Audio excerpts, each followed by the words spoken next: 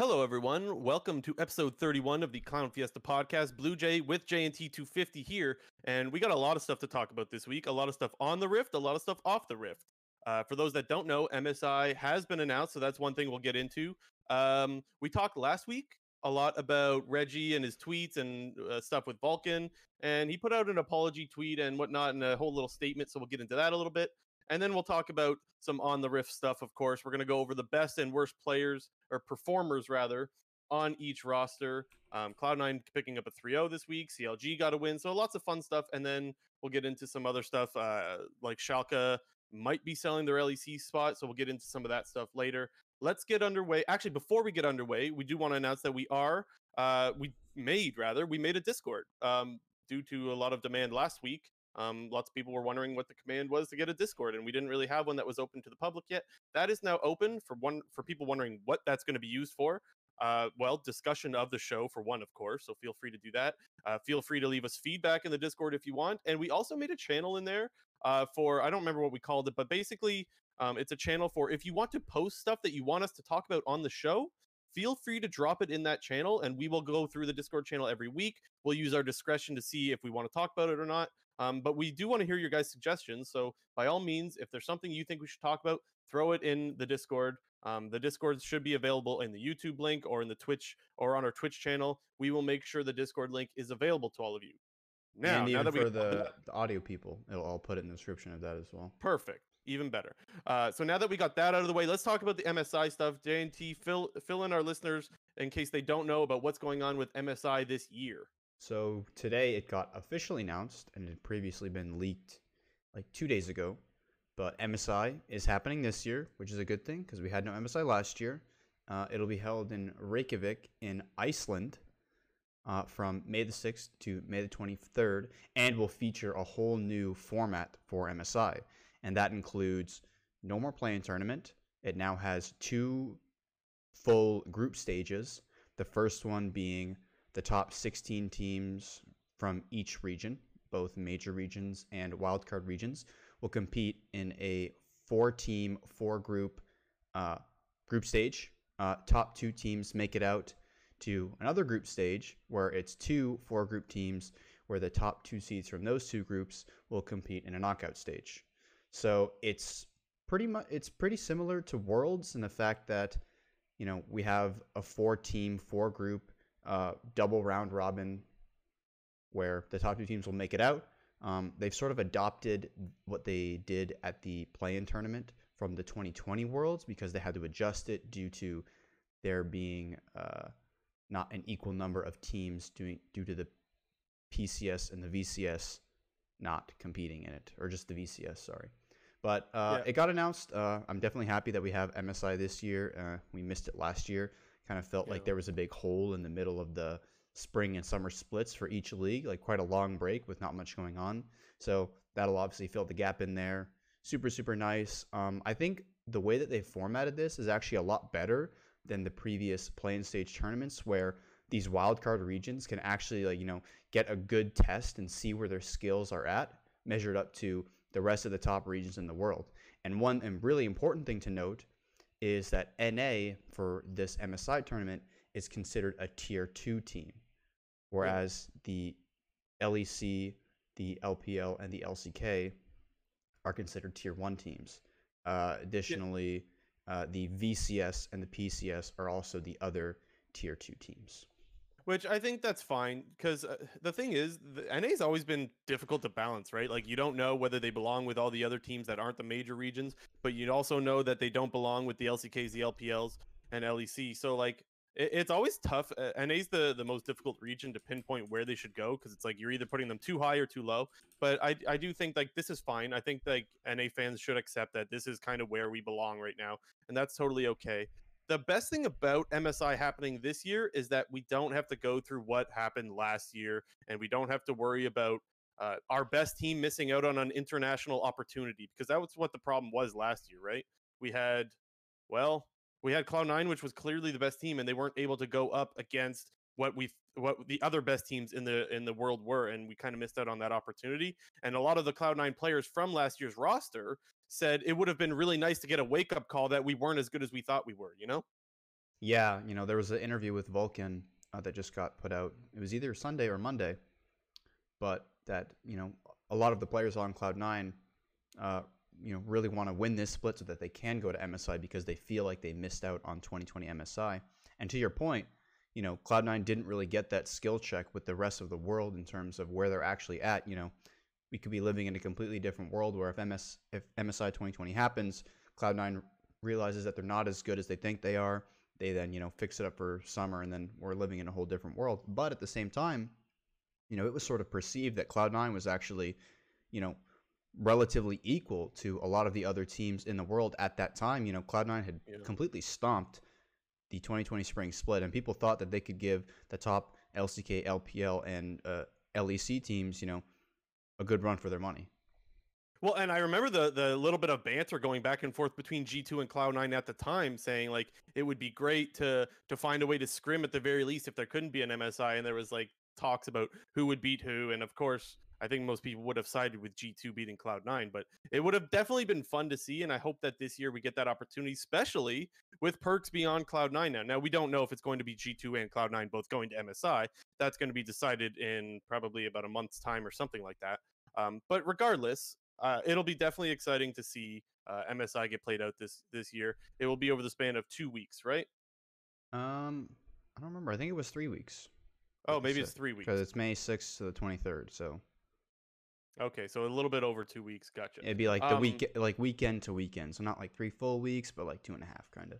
And we're expecting more games, right, out of this new format? Like that's one thing that we should expect to get, or is that not fair to say? Well, I mean, there's like a plethora of games in the various play-in tournaments that they have to do for like Worlds and MSI, and it's kind of like those are just getting absorbed into more mainstream because not everybody tunes into the play-in tournaments because it doesn't feature the best teams. But now you're actually going to see like these wildcard region teams going up against number one LCK and number one LPL teams right off the bat, which who knows, maybe one of these teams could pull off an upset. But looking at we've seen it before, man. We've seen it before at MSI. We saw Team Liquid go to finals. Mind you, they got clapped, but they made it. Yeah, but I'd be hesitant to say that any of those wildcard regions could take a game off of like a Damwon or a EDG or I don't know there's another LPL team tied for 8-1. I don't remember who it is. Maybe it's IG.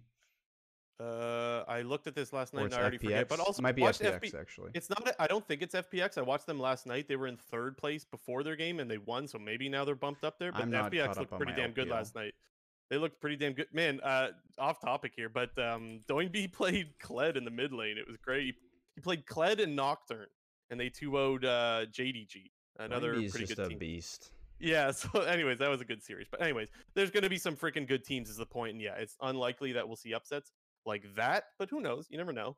One other thing that I wanted to add on this was apparently they're doing Valorant along with League of Legends at MSI. So like there's going to be a Valorant tournament. I don't know if they're calling it MSI or exactly what they're calling it, but they're going to do a Valorant tournament, I think following right after League of Legends.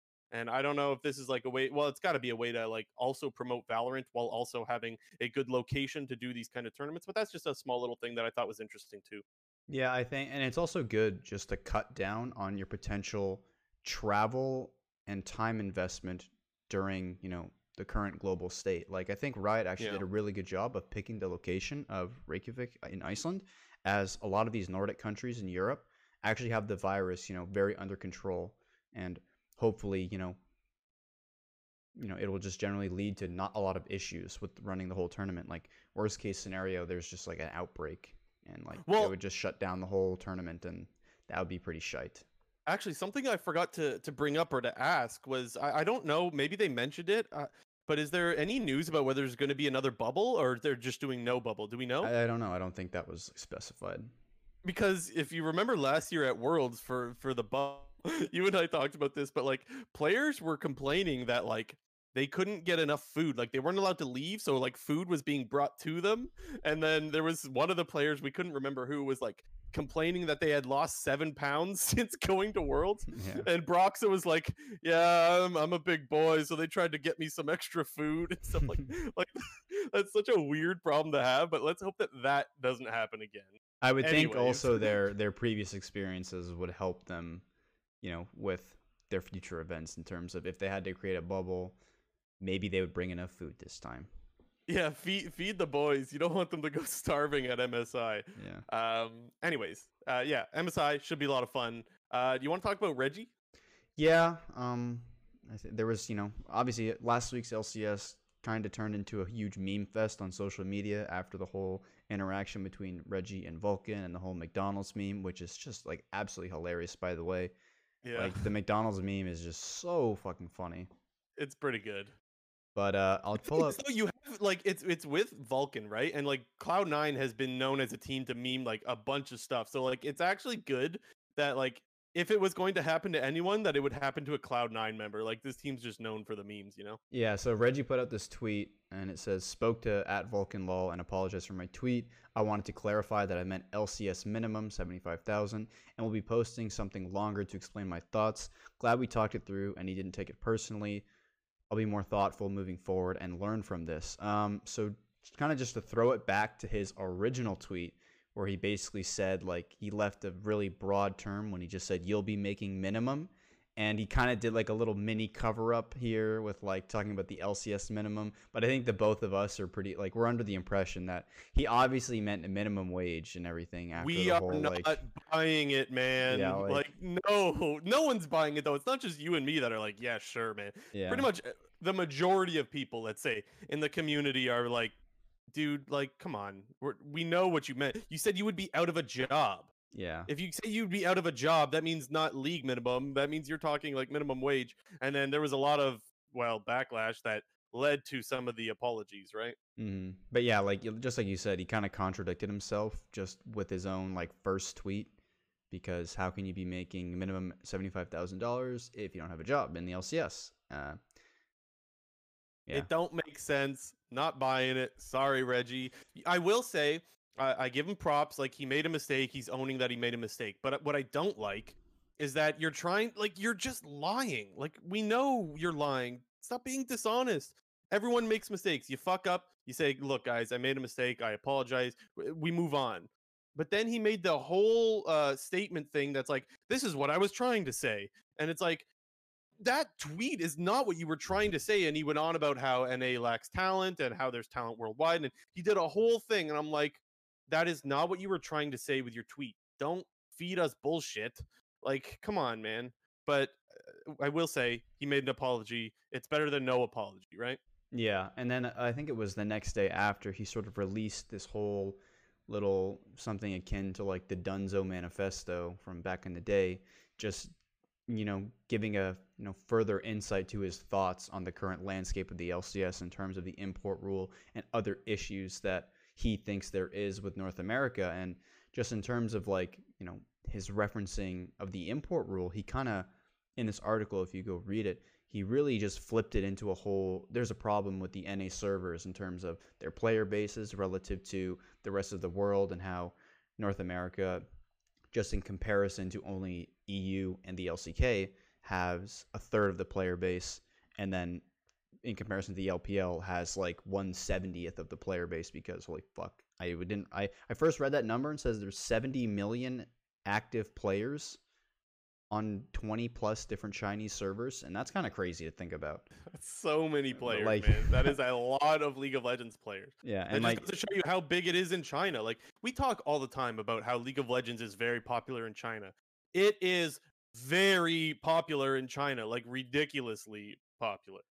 Yeah, and then there was a bunch of other issues that he talked about. But one thing that really stuck out and we wanted to talk about was the whole server location in North America, and how let's do this talk again, there's right? Like, yeah, how many it times? Seems that like year after year there's just a ton of controversy around the North American server location and the ping that pro players get during their games, and how NA's just at an inherent disadvantage due to the high ping in their solo queue games, and it not being comparable to practicing for scrims or practicing on stage, because specific mechanics aren't as trained or are different on a higher ping.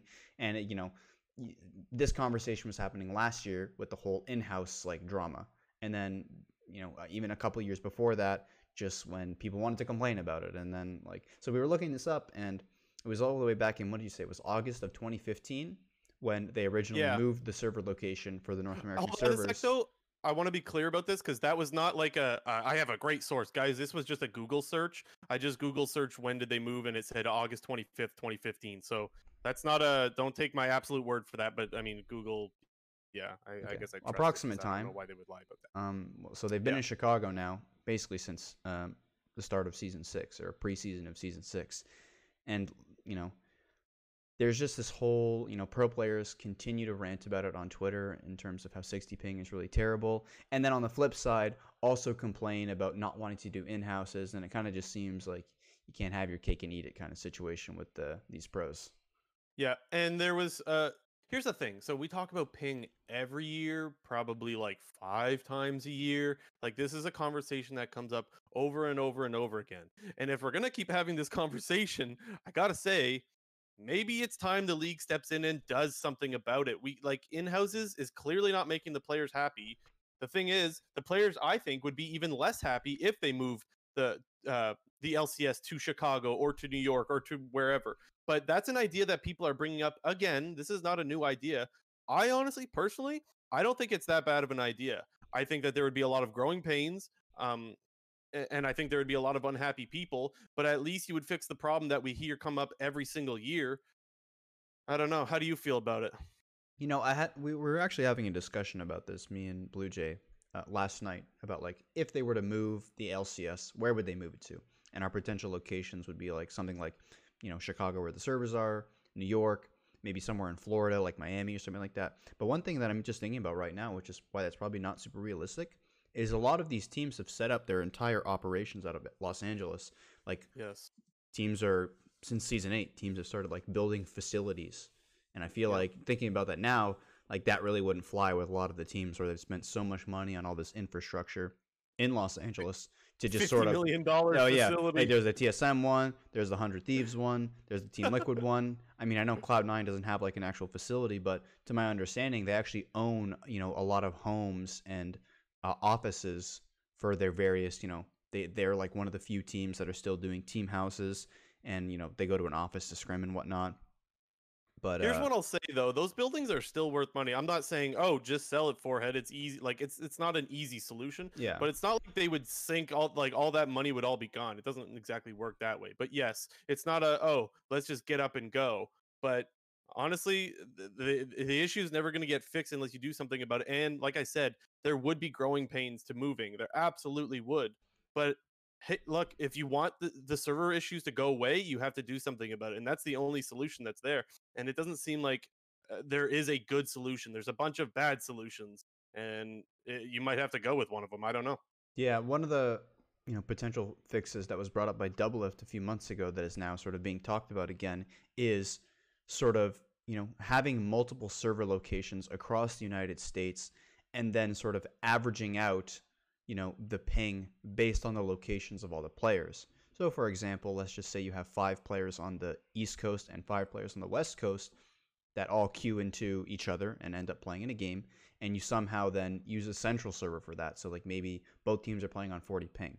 Or something like if it's, dominantly like let's say 8 or 9 players are on the West Coast and 1 or 2 players is on the East Coast, they then sort of skew it towards whichever side the majority of players are. So maybe in that world, the 8 players would get like a 20 ping server, and that those 1 to 2 players would get like a 50 ping server or something like that. And for me, that seems like the only option that's like potentially viable, because I don't think you can completely uproot the server location and move it to Los Angeles just for the fact that you're now putting everybody on the West Coast, or sorry, on the East Coast at an even bigger disadvantage that the players on the West Coast had to start.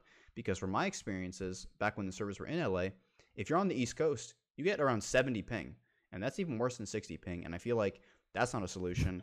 And then in terms of like moving the servers just like to a centralized location, like that then hurts a lot of your like players in Canada who play on the server or something like that, or even any of the Latin America people that like to play on the North American server because it's more competitive, and just all these different things. But like you said, there's really no clear-cut solution.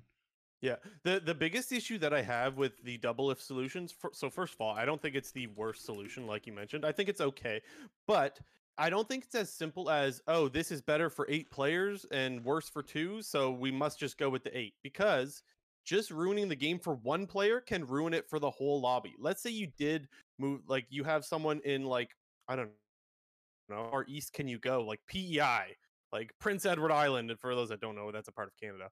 Let's say you go way the hell out there east, but like the servers in LA, you're gonna be playing on like 150 ping or something. I don't even Probably know. like It would 100. be really, it'd be ridiculous. And like, I know it's bad to have everyone on 60 ping as it already has been, but like, think about how bad that 100 ping could be, or that 120, 150. We don't know exactly what it would be. That could completely ruin the game if 1 player can simply not play the game whatsoever. That now ruins it for all the other 9 players, in my opinion. Like, even though, yeah, the other players have no ping issues, it's still ruining the game for everybody else, because now it's like a 5v4. It's like just a waste of time. So I don't think it's as simple as, oh, the ping gets better for the majority, let's put the server over, let's, have them all play on that server. It's not that kind of simple. But yes, I do think it's an interesting idea. And I know another thing that was brought up, or it was Medios that was tweeting, like, he thinks they should just move the servers to LA for all Challenger Series games. Now, I'll let you go on this one first. I will say I really don't like it, but I'll let you go. What are your thoughts on that one? Just Yeah, moving the servers for all Challenger games to Los Angeles. it's kind of like we talked about it before. Like, if you like, it's just the exact scenario of if you were to uplift the entire server and put it in LA. It's pretty much that now. If you have aspirations to go pro, or you're just a high ranked player on the server, maybe you're a streamer. Like I don't even know where TF Blade lives, but say you're like a TF Blade who is like playing in his Challenger games and he's on the East Coast. If the servers for all Challenger games are just now perma West Coast, you basically just have to move there if you want like high quality games to get high quality practice. So it's basically just that if that were the case, anybody who had any aspirations of going pro or want high quality practice basically can't get it unless they live in said location or live close to said location. So it'd be kind of difficult to make that work. But I think you could argue that in the majority of cases, it would be better. Just I like need to clarify. overall. I need to clarify because Ren is in the live chat. I may have said Challenger Series. That's not what I meant to say. I just meant Challenger ranked games for solo queue. I don't know what I said, so I apologize That's what I if I thought you meant. misled. Yeah, if I misled people, that's not what I'm saying. I'm saying Challenger solo queue is what I meant to say. Um, yeah, no, it's a huge middle finger to everyone who's on the East Coast. Like, that to me is very narrow-minded. And for those that don't know, I'm a huge Medios fan, but I just think he completely missed here. That is a swing and a miss idea. And Alorum like replied right away. And what did he say? I want to get like his exact wording. I have the tweet here. Uh, he said, I think I was the only pro player advocating against moving the server to California / having Masters Plus in Cali servers. Horrible solution that alienates, pardon me, the entire East Coast of the US, and basically a big middle finger to them. Sorry, your family lives in the East Coast, is what he said. And he said, I will die on this hill. Like, I'm not changing my mind. It's a terrible idea. And I completely agree. That is how, like, we're already at a loss for like more talent. Like, that's just cutting off half of the continent almost from being able to go pro. You're forcing a bunch of kids to move all the way out to LA because to become a pro. Like, you don't even know if you're going to make it. I think that would just hurt the number of players that we have a chance to develop. Honestly, I think it would be a really, really bad idea. Yeah, the only other option that has been floated around for the last couple of years is making an NA West server and an NA East server. But, the argument to that is the player base is one of the smallest in the world already in terms of a major region, and splitting your player base in half again would most likely reduce the quality of games, as there's less high-level players on the server that you're playing in. And even so, I think that would create an environment where the North American East server would then just be much worse than the NA West server. Like, Challenger in NA East could be equivalent to like Diamond 1 or Masters in NA West, just due to the fact that the majority of high-ranked players reside on the West Coast due to the ties to the LCS, or if you're like a high-level streamer and you're in like a streamer house, or like you want to live in LA to be close to people or anything like that. Yeah, no, I think you're definitely right. Well, this is just something else that I feel like is going to be talked about again, and nothing is going to get done, and we'll revisit this one again When do you think we'll revisit this topic again? When do you think this will be tweeted out about? It'll probably be in the off season or some shit. Like I think after it's gonna be Worlds right is after MSI. As soon as North America gets fucking smacked, I think everyone's gonna go right back to what's the problem with North America, and then we're gonna get into the ping issues again. I am predicting in 2 months, 2.5 months, I guess, because maybe 3 months. By the end of MSI, I think we're gonna be revisiting this topic again. Mark my words. We'll see tweets about it. If North America gets destroyed at MSI, that is. I think we'll be talking right up again about the ping issue. But for now, we've talked about it. There's no good solution. Rinse and repeat. See you next time, you know? take care, comb your hair. Yeah. That's your sign right there. Yes, take care, comb your hair. All right. Do you want to get into our main topic this week? Yeah. So we originally wanted to do this topic actually a little bit earlier, but we thought that it was best to sort of let the landscape of the LCS kind of play it out, and also teams that were running subs at the time, for them to get their full lineups in, just so we could sort of see how the whole team meshes. But what we're going to be talking about is what we think are the best and worst performing players on each team.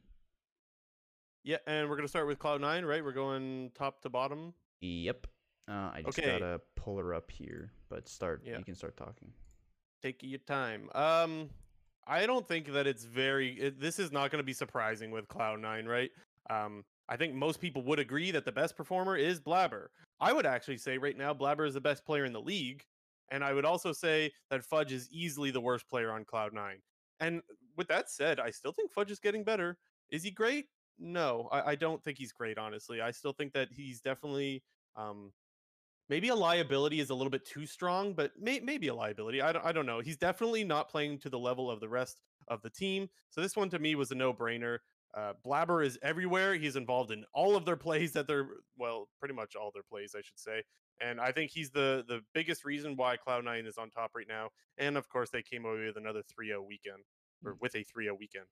As of right now, I would call Fudge average. You know, like you said, I think early on in the LCS, especially in the lock-in tournament, he was a liability for the team. They constantly had to be either sending a lot of resources to his lane to either protect him, or, you know, as a remedy to not lose, was to try to play through him. And even in some of those games where he got counterpicked, or he got the counter pick, or got an advantageous matchup, we saw Cloud9 still having to send a lot of resources just to make sure that he was fine. But slowly, like you said, he's been improving quite a lot. I think he has, at least. In terms of his laning, I don't think his laning is still very good. Quite often, he's still down, 20 CS in the early game due to either poor wave management, bad TPs. I've talked at lengths about my thoughts on Cloud9's teleport usage and how I think they're way too over-aggressive with their TP usage because they just love to fight, and, since they do that, they often TP to a ton of fights, but that often results in the enemy top laner saving his TP, pushing 2 waves out, him losing a plate, and then he comes back into his lane and he's down 20 CS in a tower plate or something like that. I want to defend Cloud9's TPs, not because I think they're great, but because I understand why they're TPing. So yeah, like I understand why they do it. I just don't think they should be doing it. But I'm just going to explain to our listeners anyway. So if for those that haven't noticed, Cloud9, they're always the ones starting the fight. Usually the ones starting the fight. As soon as that fight starts, they are always the first one to have the TP button pressed, like almost always. And so sometimes you'll see the other team able to disengage the fight, and then the TP looks just useless. And that's something that they have to work on, because you have to read when it's going to be a good TP or a bad TP. That's something you need to work on. But the positives are that if a fight does break out, they're always there first, and that leads to a lot of team fight wins. So it's like you take the good with the bad on that. Do they need to get better with them? Yes, but it's not all bad, because a lot of the times those TPs are a huge benefit to them. The other thing that you mentioned was that you thought he was average. I'm not ready to say he's average yet. I still think he's definitely below average, but I will say I think Fudge is in the perfect spot to get better. You've got probably the best team in the league now. After this weekend, I think it's definitely safe to say Cloud9 is the best team in the league. You've got a bunch of veterans around. You've got a veteran coaching staff. This is like the perfect environment to develop a player. And I really just think that we're going to see Fudge get so much better by the end of the year. At least I hope it's the case. You can't ever guarantee that. but in what could be better about this team to have a better environment for a player to get better, right? Like what would make Cloud9 a better team for them to be a better spot to have a guy develop? I don't know what that would be. What could you change? Yeah, not much. I totally agree. They have a veteran coaching staff who just have a ton of knowledge about the game and have been playing the game for so long. So it's just advantageous for Fudge to be in the situation where, yes, he's underperforming, but he has a ton of tools around him to help him improve. But you like get to play with Blabber, Perks, Sven, Vulcan. Like yeah, exactly. Yeah. Anyways, continue. Yeah, I was just gonna say, talk about Blabber. You sort of touched on it at the beginning. I would totally agree with you. He's the best player in the league right now. If I had to pick a front runner for MVP, it would be him. He smurfed again this weekend, completely just 1v9ing 2 of the 3 games from this weekend, which was against the 100 Thieves and EG. He ran the AP Gragas 1 game and the champion name, the one in the... He played Olaf again. That champion, Olaf. He just absolutely 1v9 in the game. There was some questions how Cloud9's performance would be affected on the new patch with there potentially be less power in the jungle, but we didn't see that at all. 1v9. We didn't expect them to get Olaf again. Like, come on, guys. We need to learn this lesson. Olaf and Udyr are permabanned for a reason. One thing just to talk about that 100 Thieves game real quick. I thought it was really interesting that 100 Thieves made the decision to leave up Udyr and Olaf. And then 2, actually chose to first pick the Udyr as opposed to picking the Olaf. Because I agree. I would say, I would argue Olaf is Closer's best champion. And if you look at the games that Cloud9 has played so far this year, where they've played the Olaf-Udyr matchup, where Cloud9 had the Olaf, Blabber has smashed the Udyr in the early game in both of those games. That was a couple episodes ago where I was talking about his early game jungle pathing, where Olaf, being the stronger champion level 1, just invades enemy Raptors in level 1 to then do a full clear base and then invade Raptors again, and just by default ends up being up 2 camps early in a matchup where Udyr should be, the more active and faster farmer in the first 5 minutes. So I just thought that was really interesting to see that they, 1, decided to leave those 2 champs up, and then 2, picked, in my opinion, they kind of countered themselves in a way. Yeah, it was weird. I don't have much more to add to that. I just agree. I completely agree. Nothing for me to say more. I thought I had one more thought on Cloud9, but I can't remember what it was. If it comes to me later, I'll bring it up. But do you want to move over to TSM now? Yeah, we'll go TSM. We're just gonna go in order of the standings here. Hold on, you got to start because I get to get the graphics. Oh, I'm too fast. Okay, JNT went with Spica. I went with Sword Art for the worst performing player on TSM. I will say I was back and forth on Spica and Sword Art. I went with Sword Art because I thought that his split started off so bad. Do I think Sword Art is still playing that bad? No, of course not. I would even say Spica is starting to look better as well. But I think that, dude, I cannot believe how bad TSM's bot lane was to start the season and how useless Sword Art was. I can't let go of that yet. Give me a couple more weeks of Sword Art performing the way he has been as of late, and I would maybe have to reconsider. But for now, I have to stick with Sword Art. Yeah, for me, I was actually pretty, I had a strong opinion that Spica had not been playing very well, even at the start of the split. I think in a lot of in their first 4 games of the season, where they just looked so terrible, and I kept saying how they were so lucky to get those 2 wins off of Golden Guardians and CLG, because had they played any other LCS team, they would have lost both of those games. I thought Spica hasn't had just a lot of impact throughout the entirety of the split. In those first 4 games of the seasons, I remember talking about in a previous episode where his impact is super low and he's not doing a good job of playing around his lanes. And even right now, I don't think he's playing, that great. I think Sword Art, like you said, has improved a ton in terms of how their bot lane likes to play. And we sort of saw that resurgence from Sword Art when he got on the Pantheon and was super active in the early game, which I think was good to see. And that's kind of the Sword Art that people were expecting. But on the flip side, Spica was supposed to be this player that was supposed to be the best player on TSM and the leader of the team, with this whole big roster shakeup with Doublelift and Bjergsen retiring. And it kind of just seems, in my opinion, that Spica is just there along for the ride. I thought Spica was going to be the best player on TSM so this did year. I. I'll admit I was in that boat. I thought this was going to be his pop-off year. And let's not say it can't still happen, because it definitely can. I'm a little bit perplexed though as to how he's not able to have much of an impact on the map. I will say last year he was very, very aggressive. This year, not as much. And maybe that's because they were so predictable last year. Like I think I mentioned this last week, but we remember last year it was just they're diving top at 3 minutes into the game, or level 3 rather. They're going top and they're diving, and that was their play every single time. Yeah. All of the teams would mention it. Everyone knew it was going to happen, and that's what they were doing. So maybe Mhm. he's trying to be less predictable, and if that's not his play, maybe he's having trouble finding out what else is his play. But I still think he can get better. It's been odd, and I do agree that he is definitely one of their worst performers, if Yeah. not their worst. One thing I will say though is his objective control and smiting is still his best asset in my opinion. He He constantly had is a able, really nice steal yeah, over the weekend against who was that against? Team Liquid, where he heckler Yes. malted over the fat Baron wall by the tri brush, and Yeah. oh man, we'll get into Team that. Liquid could have played that better, We'll get into but that game later. Well, yeah, but sure. Okay.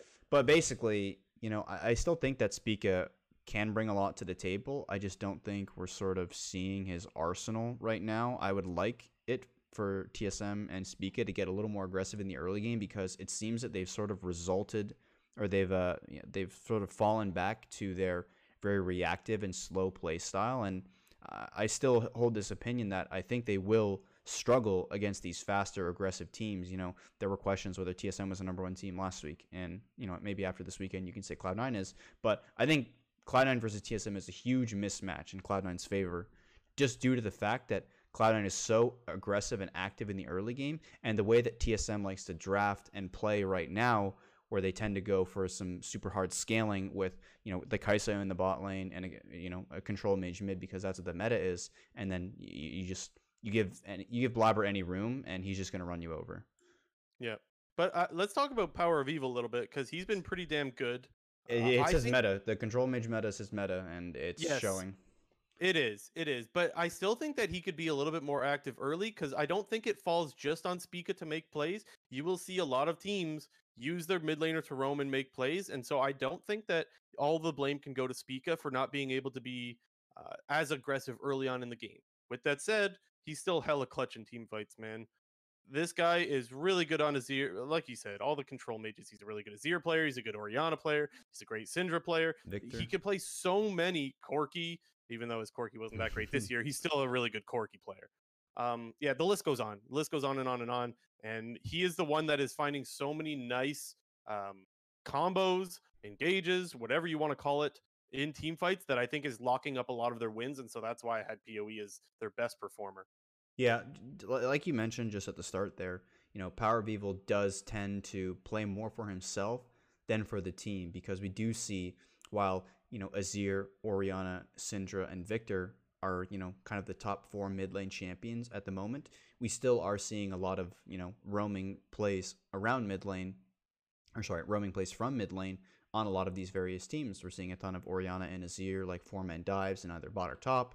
And, Power of Evil will choose to sit mid, get the wave, and hit plates, or not follow a roam and instead catch a big wave or something like that. And I do think if TSM wants to be the best that they can be and contend with Cloud9, I do think that Power of Evil will have to get maybe a little less selfish.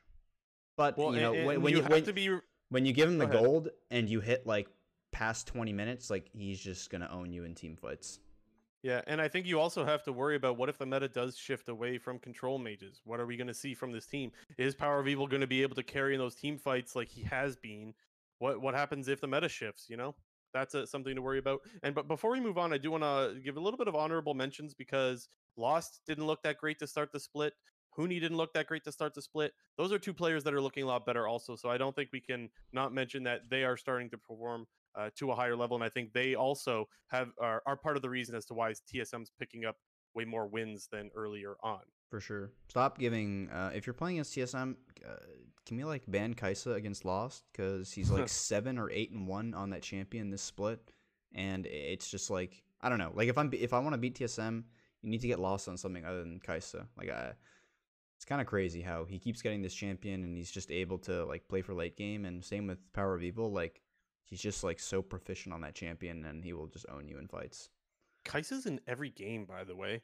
I I'm was looking up surprised. on It's the best ADC in the league, and it just doesn't draw any bans just due when to. I looked at the how many games played that champion has, it blew my mind.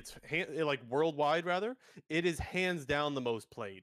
It was like I can't remember. Maybe someone else can go look it up on Game of Legends, but I think it was like 800. Well, it would have changed by now because it was last week that I was looking at it. It was like 800, and the next one was like 600 or something like that.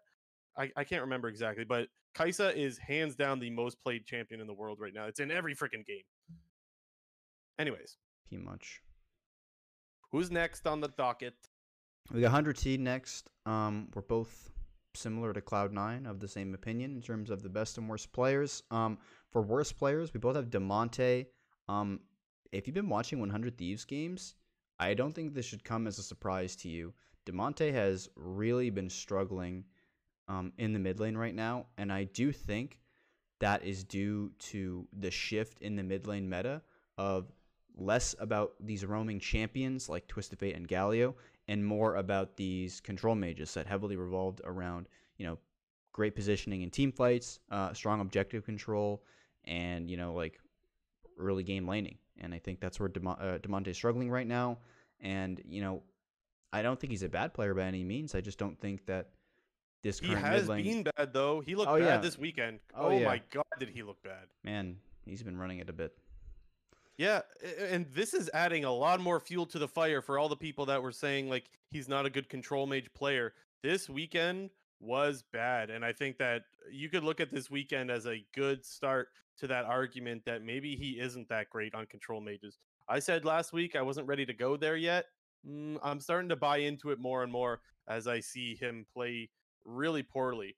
Dude, one thing I don't He's just understand. throwing, man. Oh, he He's is. throwing Yeah. games. One thing I don't understand is, with this whole control mage meta, one thing I talked about, maybe it was 2 or 3 episodes ago, how I'm surprised that we're not seeing a lot of Echo, because Echo actually does really well into a lot of these control mages, and if you're a good enough Echo player, you can have a lot of success against these champions. And Damonte actually played a good amount of Echo in the past, so I'm kind of surprised that with him struggling on these control mage champions that we haven't seen him whip out the Echo against your Azirs or your Syndras, because in my opinion, those are Echo's 2 best matchups against control mages. It's not as good against the Orianna and the Victor. So I'm a bit surprised that we're not seeing like a shift in their play style and their mid lane champion pool, because it's basically been about 2 weeks now where Damonte has looked like the worst player on that team and is not playing well by any means. Yeah. Well, I would also say it's not just Damonte. I would say the team as a whole looked pretty friggin' bad this weekend. I don't know what happened. I don't know why. When I was ready to put 100 Thieves at the top of my power rankings like 2 weeks ago. Whoa, man. What happened? Not I don't know what. Even so, we both put FBI as the best player, but I wouldn't even say FBI hasn't looked as good as he was just about a month ago. And who he hasn't looked as good, Closer has definitely looked worse this year than last. Someday, for some reason, looks worse this year than last. I thought this would be the year that he can shine because he has a better roster to play with. But I would say across the board, all of the players are looking worse than we would have expected them to look. Yeah, I would agree. We both did put FBI as the best performing player, and while he didn't have that great of a weekend, he still had a really good season. In terms of just like laning stats and everything like that, and even just like watching the games, FBI has been looking really, really good. I was originally, had this week actually not happened, I probably would have put Huhi as 100 Thieves best performing player, because I've been talking up Huhi for quite some time now, and I really did think that he was the best player on this team. But similar to Damonte, he's had a rough, past 2 weeks, and like Damonte, this week was really bad from Huhi. Yeah, I don't know what happened because he was like a god engaged like for the last while, pretty much all of this year, almost all of summer. He was the one that was getting so many of their engages off, and I wonder if maybe we're seeing. Maybe it's that 100 Thieves has become a little bit too predictable in that they are just going to dive bot or top early on. Maybe it's similar to what we saw with TSM last year, where everyone knows what you're going to do. I don't know. I can't actually. Ren Zero in the live chat up a good point. Maybe we have to see the Set support because that is one of his best champions. Although I just don't think Set's that great right now, but it is something that he looks really good on. Yeah, I don't think Set's that great now. I don't think he's that great right now. Well, you see a lot of Renekton in games as well, and he can just demolish the shield. So maybe that's one of the reasons. I'm sure there's always more than one reason as to why you're not seeing a champion. Yeah. I would say that that's definitely a good one. There's Renekton's in every freaking game. But I mean, there's more to it than that. I don't know exactly what the reason is. I just know that the set has been underwhelming, right alongside 100 Thieves. But back to the point about FBI, I do want to say he has this is a pun that I can't avoid here. He has the killer instinct. Like he actually does as an AD carry. He is the one that sees that the carry of the enemy team isolated and he is ready to go in and destroy them whenever he needs to. And so that's why I think that I put him as the best player, despite the fact that pretty much the whole roster is underperforming. Dude, that pun was like, Yeah. I gave it a thumbs down. I didn't know what else to say. It's the only thing that was coming to mind. Yeah, similar to Lost, FBI actually gets a lot of Kai'Sa games as well, and one thing that I might be a bit worried about for FBI and Lost is if we do see some more significant nerfs to Kai'Sa. I know she just recently got nerfed on, I think it was 11-3 to her Q damage, but both of those two players have been playing a lot of Kai'Sa, Yeah. and one thing that I was listening to Doublelift's co-stream about was that, one thing that he found that he struggled with during the regular season was when you put so much time into maybe one or two champions, because those are the best champions in the meta at the moment. When they eventually do get nerfed, and there's a lot of different ADCs that end up coming up into the sort of pool of champions, it can actually, you can struggle because you aren't as practiced on these champions when they suddenly do become meta. One thing that I sort of point to last year was kind of when Caitlyn just skyrocket into priority, and we saw that Cloud9 had no priority on Caitlyn and didn't want to play the champion and was abandoning it on blue side and whatnot, and ultimately I think that was like one of their biggest downfalls in their summer season. And I am a tad bit worried for the FBIs and the Losts who are kind of exclusively playing Kai'Sa to this point. Yeah, well, we're gonna see a lot more Jinx, as that was brought in the live chat. I mean, that champion got a lot of buffs, so I mentioned that last week too. I expect to see more Jinx, and Tristana seeing a lot more priority, not just because it's a good pick, but because it could be a flex right now. So that's something else that, and I also think maybe not a similar champion, but a similar style that FBI wants to do. He wants to find that straggler. He could leap in with Tristana, blow them up, leap back out. So not exactly the worst champion for him to pick up, but nonetheless, this whole team needs to pick it up. Let's move on to another team, though. Let's go next. Yeah, we got Dignitas next. We'll start at best performing player here, because I think when you're talking about Dignitas right now and their, recent success, I think it's the majority of it's due to Aphromoo. Aphromoos continuing his great performances from summer, where I think we both can agree with he was either a top 3 or a top 4 support in the league. And I would say, in terms of performances right now, I would actually put him top 3 in the league between, Vulcan, Core JJ, and Aphromoo, because I think he's a beast. I've dropped down Huhi a little bit because he's been inting games. But yeah. Aphromoo is like just on point right now. I think the sort of style of champions that are in the meta right now just totally fits his play style. And he still kind of has, the Thresh in his back pocket, which I think has been one of his best champions. We haven't been seeing as much Thresh right now, but it's just like a staple support champion. He can whip it out whenever. He's just been a god on like the Alistar and the Rill. You could see that like it comes so natural. I mean, this is a guy that's been playing League of Legends for a long freaking time and playing at the LCS level for a long freaking time. You could see it come so natural. He knows exactly where to find the engages and where to pick someone off. He actually, in the 100 Thieves game that they ended up throwing, he was the one that picked off FBI with a really nice combo in the Alistar. He comboed in, but flash pulved. The Tristana ended up getting a huge pick. Things like that are things that we see so much from this roster and from him specifically that it's like, for me, it's hands down Aphromoo is the best player. And when it comes to the worst player, I don't know about you, but it wasn't that I thought they had a worse player. It was like, I got to pick someone, but the whole team is playing pretty good, I would say. Yeah, no, I totally agree. It was really hard for me to pick a worse player.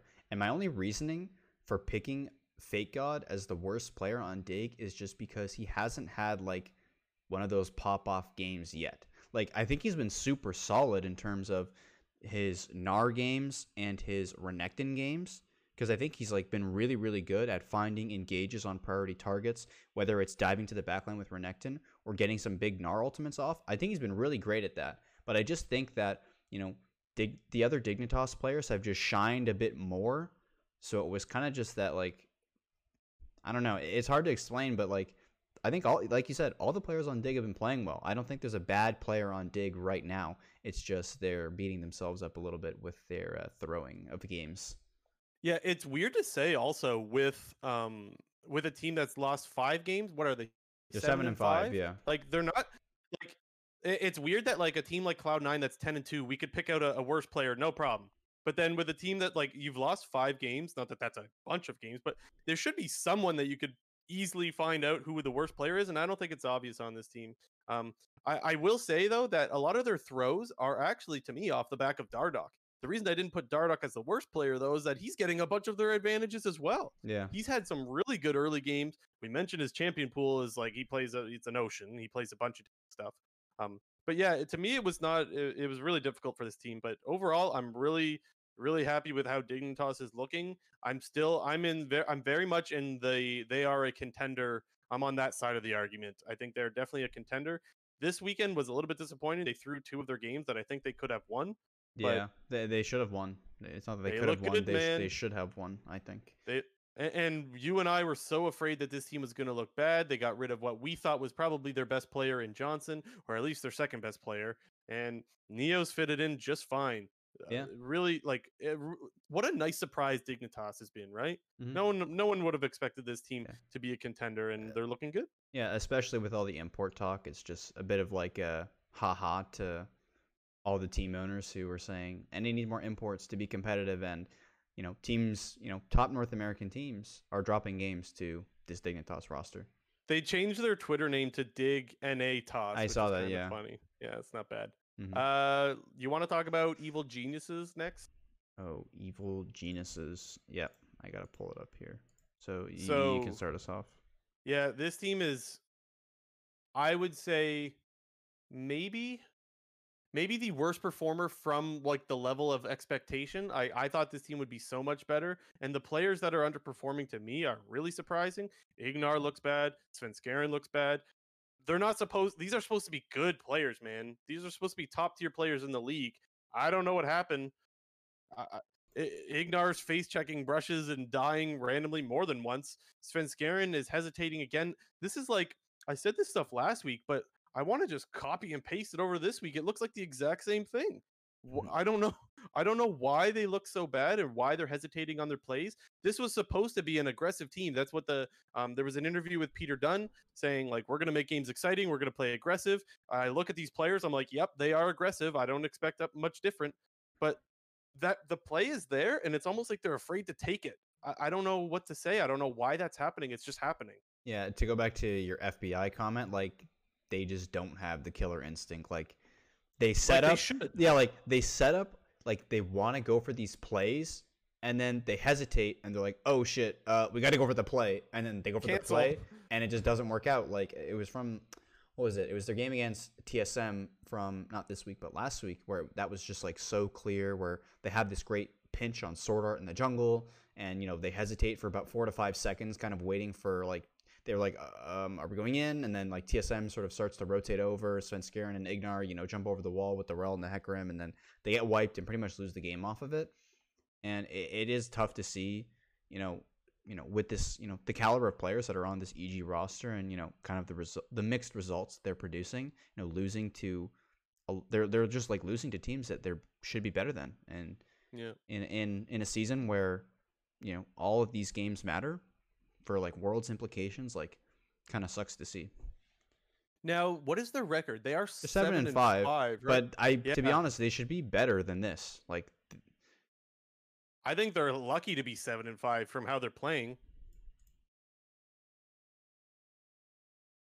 I mean, yeah, I think so. Yeah, it's weird. Like, EG is just like a weird team. Like, I don't know what else to say. Like you mentioned, like Svenskeren and Ignar, they've to me, they've kind of like fallen off a cliff a little bit from like their previous forms and what we've seen. I think for Ignar, it's much more recent, but for Svenskeren, he was the MVP of the split in Season 9 Summer, and he came over to Evil Geniuses. Had a pretty good first split, I would say, after a rough start, where EG ended up making Spring Finals, lost to Cloud9, and then had, kind of a rough summer split, but I think a lot of EG's problems were more bot lane related than they were on the rest of the map, because I think Bang and Zeyzal weren't the best. But coming into this season, like you said, like he's just been looking really, really bad. He's hesitating on a lot of these champions, which you just can't hesitate on, like the Heckrooms and the Olafs. And in terms of Ignar, this was like a player who always seemed to find the perfect fight, whether it was 10 minutes into the game, whether it was 40 minutes into the game, and he just can't seem to find his fights. He's either going in too early, or he's not coordinated with his team and diving in a spot where the rest of the team can't reach, and it's just looking really weird from the whole EG side. Yeah, I completely agree, but Impact, he's still beast. Looking really good, man. Yeah. I wouldn't have picked this guy to be the best player in the lineup, but I have no doubt that he has been their best player in the lineup. He's looked really good. He's played a bunch of different stuff. His Renekton, we saw that at the start of the year, and we're like, is that going to continue? Yeah, his Renekton's looked pretty good still. I think that definitely a really good surprise for how good he's looked. It's like a little bit of a resurgence for Impact, honestly. Yeah, I did say that I thought that Impact to EG was going to be like the most underrated move of the offseason, and I think we're kind of seeing that. The top lane champion pool is like perfect for his play style and like his history. Like the whole top die was like from Shen and Gnar, and Shen and Gnar are like two of his most played champions of the split. Actually, I don't even know about Gnar, but he has a lot of Shen games. But Gnar is definitely in his wheelhouse. But it's kind of like the perfect meta for Impact right now. I still would like to see Impact get the counter pick. I don't know how often they're really giving it to him or not. But I would like to see him on a Jace or an Aurelia. Like, we see so much Gnar, and I mentioned how much I want to see those two picks played into the Gnar to absolutely smash that lane. That's the only thing that I think I'm missing from Impact, is I want to see them put the game in his hands, because we don't see that happen all that often. Yeah, the only other player that I potentially thought about giving best player on EG2 was Jizuke, but he has a few too many int moments. He just has to throw the game away. Yeah. He'll get leads. He's very good in lane. He's very good at getting priority. And then he's like, I'm going to go in now. And then, well, we know what happens after that. Mm-hmm. All right. We got Team Liquid up next. Another one where we agree. Worst performing player for Team Liquid has been Tactical. I think it's fairly yeah, like, man, he two games of this season, he is completely solo lost for his team. One was the TSM game this past weekend, and the other was the first game of the split against Immortals, where Destiny was just like hooking him. Destiny hooked him like 4 times in a row when he was playing Senna. And like, because if people don't remember, in that Immortals game, yes, a Revenge, that was like the whole pop-off game for Revenge, where he solo killed Alphari twice. But don't forget, like, Team Liquid was actually back in that game, and at one point was up gold again. But Tactical got hooked like 3 or 4 times in a row. They lost the game off of that. And man, if you watch that TSM game this weekend, Tactical was running it again. I think it's really sad, because we know that Tactical can be good. We saw him perform really well in summer last year and at Worlds. And so that's why I think it's sad to see him pretty much, like you said, solo losing some of their games. He's had some good performances too, but I think that that's going to happen when you play on one of the most skilled teams in the league. So I think that we can expect a little bit more out of him. I would also say that we can expect more out of CoreJJ. I think he's been much better as of late, but as of the whole season, I don't think CoreJJ's been playing to the level that we expect him either. Mm-hmm. And I think the same goes for Jensen. So a lot of underperforming players on this lineup, Tactical being the biggest one for sure. They're still a good team, though. I'm still buying. I don't know about you, but I still think this team's going to be good. They're definitely. I would still say that they're better than their 7-5 record. But the thing with Tactical is yes, he's kind of inting games away. But to me, he's still one of the best like mechanical AD carries in the league. I would say he's either like tied with Zven or just under Zven in terms of just straight mechanics, or he could be better.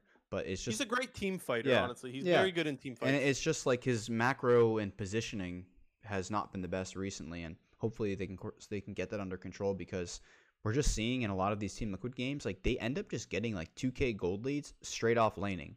Like it's just off of CSing and tower plates, and no other team in the league right now is just able to get a 2K gold lead off of doing nothing. And that's what Team Liquid just does. And it's just a matter of, having the proper positioning, objective control, and just, knowing your limits, I guess. Well, and then we look at the top lane, and you and I both went with Alfari as their best player. I will say though, I didn't think he looked that great this weekend, especially his Gragas. His Gragas looked really bad. Like it was kind of funny how many body slams he just kept whiffing, or He they would was go in like choking hard. random directions. Like it was really, really funny. Still though, I can't look at one weekend and be like, this guy's bad. He's still playing really, really well. For this split, he's had a good season so far, and he's one of the reasons, probably the biggest reason why they're getting the early game leads. He's smashing a lot of top laners in laning phase.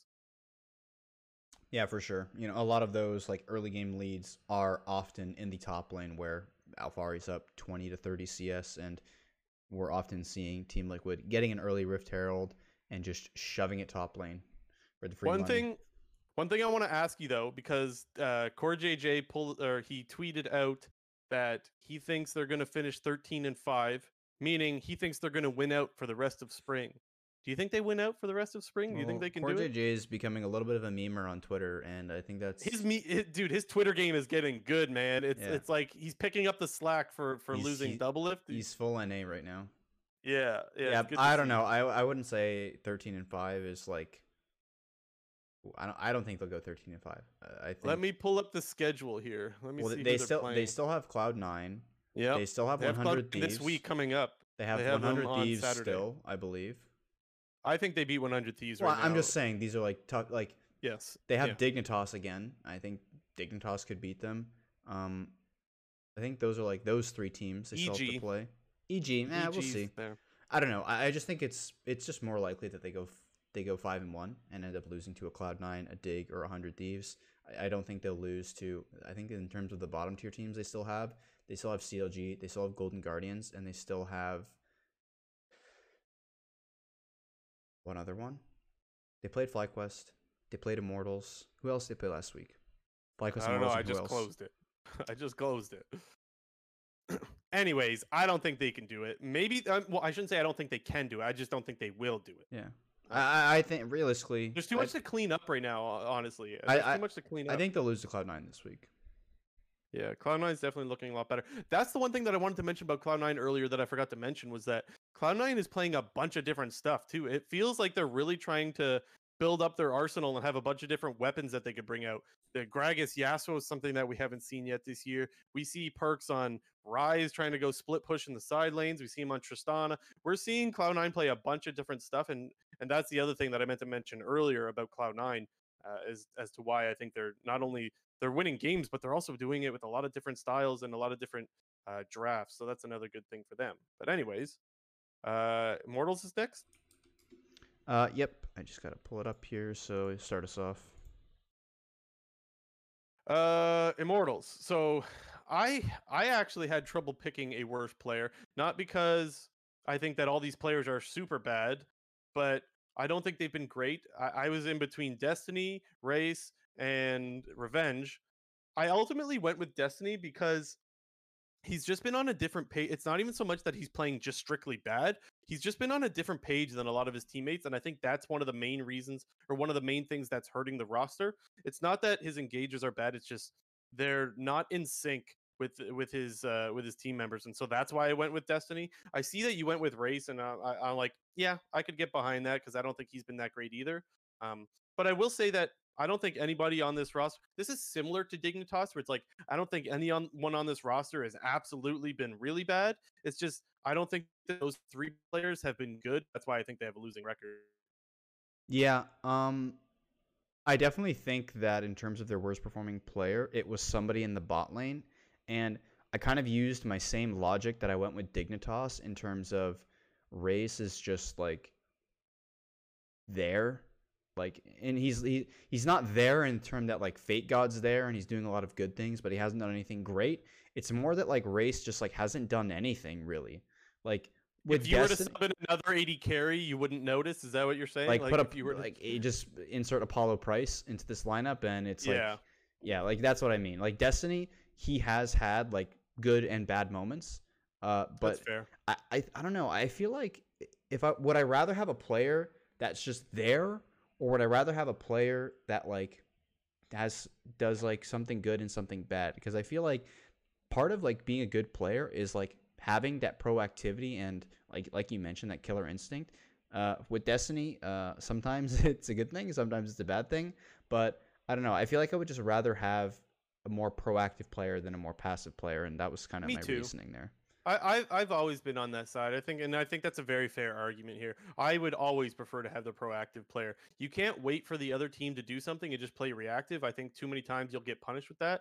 I do think generally the first team to make a play is the one that has the advantage. So I can get behind that. Now, the best player, I think we had no doubt on this one. It's been Insanity. We talked about last week how we thought he's been really good, and he's quietly having a really good season because he's on a team that's below 500. This guy's just a beast, man. Yeah. I think he's been really good. He's one of the players I'm most excited for as far as development goes. To me, he is still a developing player because he's still new to the league, and he's not playing like a development player though. He's playing like he's been here for a while.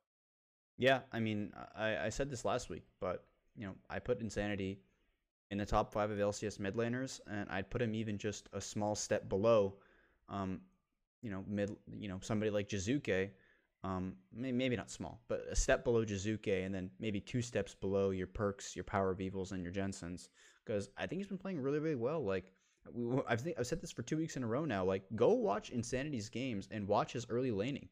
It is so good. Like, Yeah. it's just really good. Like, I don't know what else to say. Like, he's becoming just like one of my favorite players, just based on like the Insanity got the juice meme that like I had from last year where he was drinking orange juice on the thing. But like, I don't know, he's just becoming one of my like favorite LCS players that's not on Cloud9, because I pretty much exclusively follow and appreciate Cloud9. But Insanity got Well, me. I'm on the Insanity train. Well, he's another player that is easy to appreciate because when you have a guy performing so well, but they're on a lesser team, it's easy to want to cheer for that player because they're in what is generally just a difficult situation, right? But to me, he's a big part of their wins.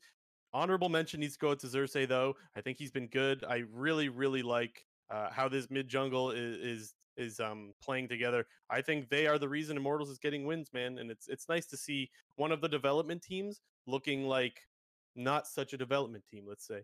Yeah, I think Xerxes has looked a lot better. I think he had a bit of a slow start to the split, but I think in these Yep. last 2 weeks he has been looking really, really good. Yeah. Yeah. I completely agree. Let's talk about FlyQuest a little bit. Okay.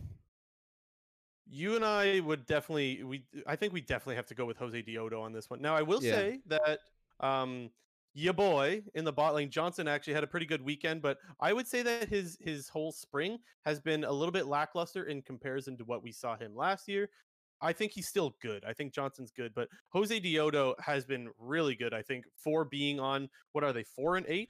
Like he's been Yeah. a player that's been great considering he's on a bad team. I was not a buyer of the like there was a lot of hype coming in around Jose Diodo. I will admit I was not someone that was incredibly hyped around him, but I think he's been pretty damn good. I think he's been definitely their best player.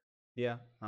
He's been pretty big, and 2 of their key wins, which are against TSM. It's kind of like surprising that they're 4-8, and 2 of those wins are against TSM. But Yeah. like you just mentioned, I think we weren't exactly sold on the whole Jose Diodo move, but based on his performances so far, I think he's been doing really well with what he has. And FlyQuest, quite often, a lot of their players on their team have really hit or miss games.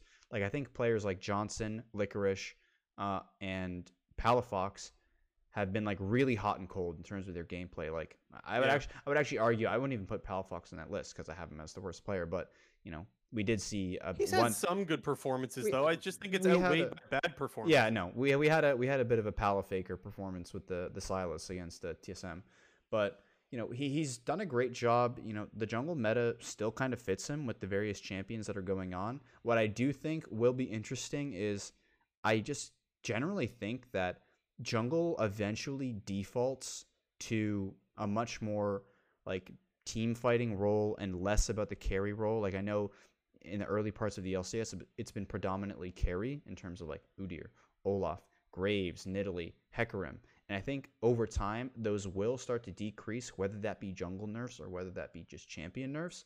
And I think Jose Diodo won't be as good if you have to put him on these kind of like tank utility junglers like a Trundle, a Sejuani, or a J4. I think his strengths really do lie in the current champion pool, and he's been doing well with it. But we I talked think we'll last have to week see. about the jungle. We talked last week about the jungle changes and what that was going to do to the league. I don't know if we mentioned it, but I definitely think that that's a nerf to FlyQuest, the jungle changes, because your best player is the one that, well, he's kind of getting nerfed since his role's getting nerfed, you know? That's a little bit uh-oh for FlyQuest, if you ask me. If you're already struggling and then your best player's role is getting a nerf, a straight up nerf, I would be a little bit worried, honestly. Yeah. I don't think that's good. Diamond, on the other hand, I think he's been really, really disappointing. Again, we talked about the support meta and how it's like great for engages, and like he's played. I looked it up. I think he had played. This was last week. I don't know what the count is at this week, but I think he had played 3 Rel games, 3 Leona games, an Alistar game, a bunch of champions that you engage on, which is supposed to be right up his alley. Like that is his forte, and he just ain't finding it. I don't know why. I don't know what happened. This is something else that I have a hard time putting my finger on, but maybe it's just because they're just losing the lane straight up, that it's like you don't want to engage when you're just getting clapped anyways. But I don't know. I can't figure it out. They are playing a lot of Seraphine in the bot lane, who doesn't exactly have the greatest laning phase. You pick Seraphine because her ulti's so great later, and so maybe it's just a mismatch with how they want to play. Maybe that's what it is. Haven't figured it out yet, but I know that Diamond had way more impact on games when he was playing for Cloud9 Academy than he has with FlyQuest.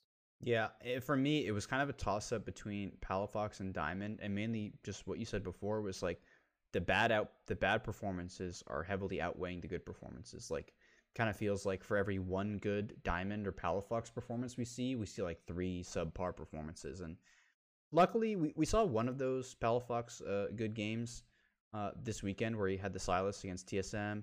He's rocking that new Everfrost Cosmic Drive Lucidity Boots build, which kind of seems to be taking over a lot of the mid lane, or not a lot of, some of the, I wouldn't call them off meta picks, but like the Rises, the Sylas, any other like picks that could come up. And it's proving to be a pretty strong build. Cosmic Drive is kind of just becoming like this must-buy item for even a lot of mid lane mages just because of how strong it is.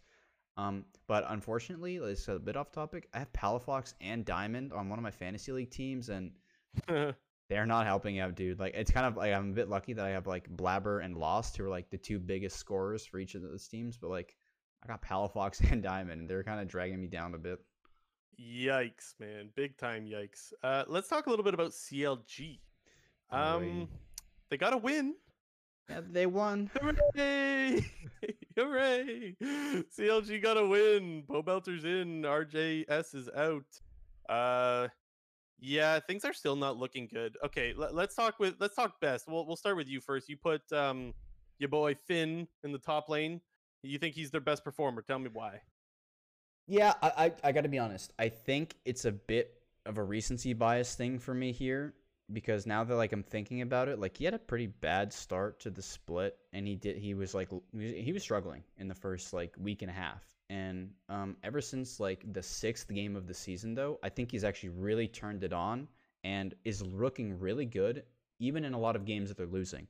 We saw him whip out the Kled yesterday in that final game against Dignitas, which has been really cool. I think he's been playing really well on like the Aatrox and the Gnar, and even just like taking a look at his scoreline and even his laning phases and everything, I think he's been playing much, much better than the start of the split. But maybe I'm a tiny bit recency bias because of how bad his start was. But I think as of late, like the last 3 weeks, he's actually been really good. I don't mind you putting him as best, though, because I think too many people are going to hang on to how bad he was at the very start of the year, and I don't think that that's necessarily fair, because I do agree that he has looked a lot better lately. For me, I still went with Smoothie. I think that he's the reason that they're getting engages off in fights. Although I will say that it's not just him, because Finn has had some nice Gnar ultis. But I still had to go with Smoothie just because I think his rel has been really good. I'm really happy with their level 1s as well. Oh, okay. By the way, 12 for 12, man. Yeah, that's it's funny stat. 12 first bloods. and you're like the worst team in the league or second worst, depending on how, like, dude, that's actually crazy that they have 12 first bloods in 12 games as you're the last place team. Yeah. That is amazing. It's amazing how you could be that bad and throw all the leads too. Like, it's pretty insane. But I really like their level ones. They're very, very creative, and it's usually Smoothie kind of sneaking by on the rel, getting behind enemy lines. Yeah, and I think that's not the only reason, because I do, like I mentioned, he's great at finding team fights with the rel also. But yeah, no, I think he's looked really, really good.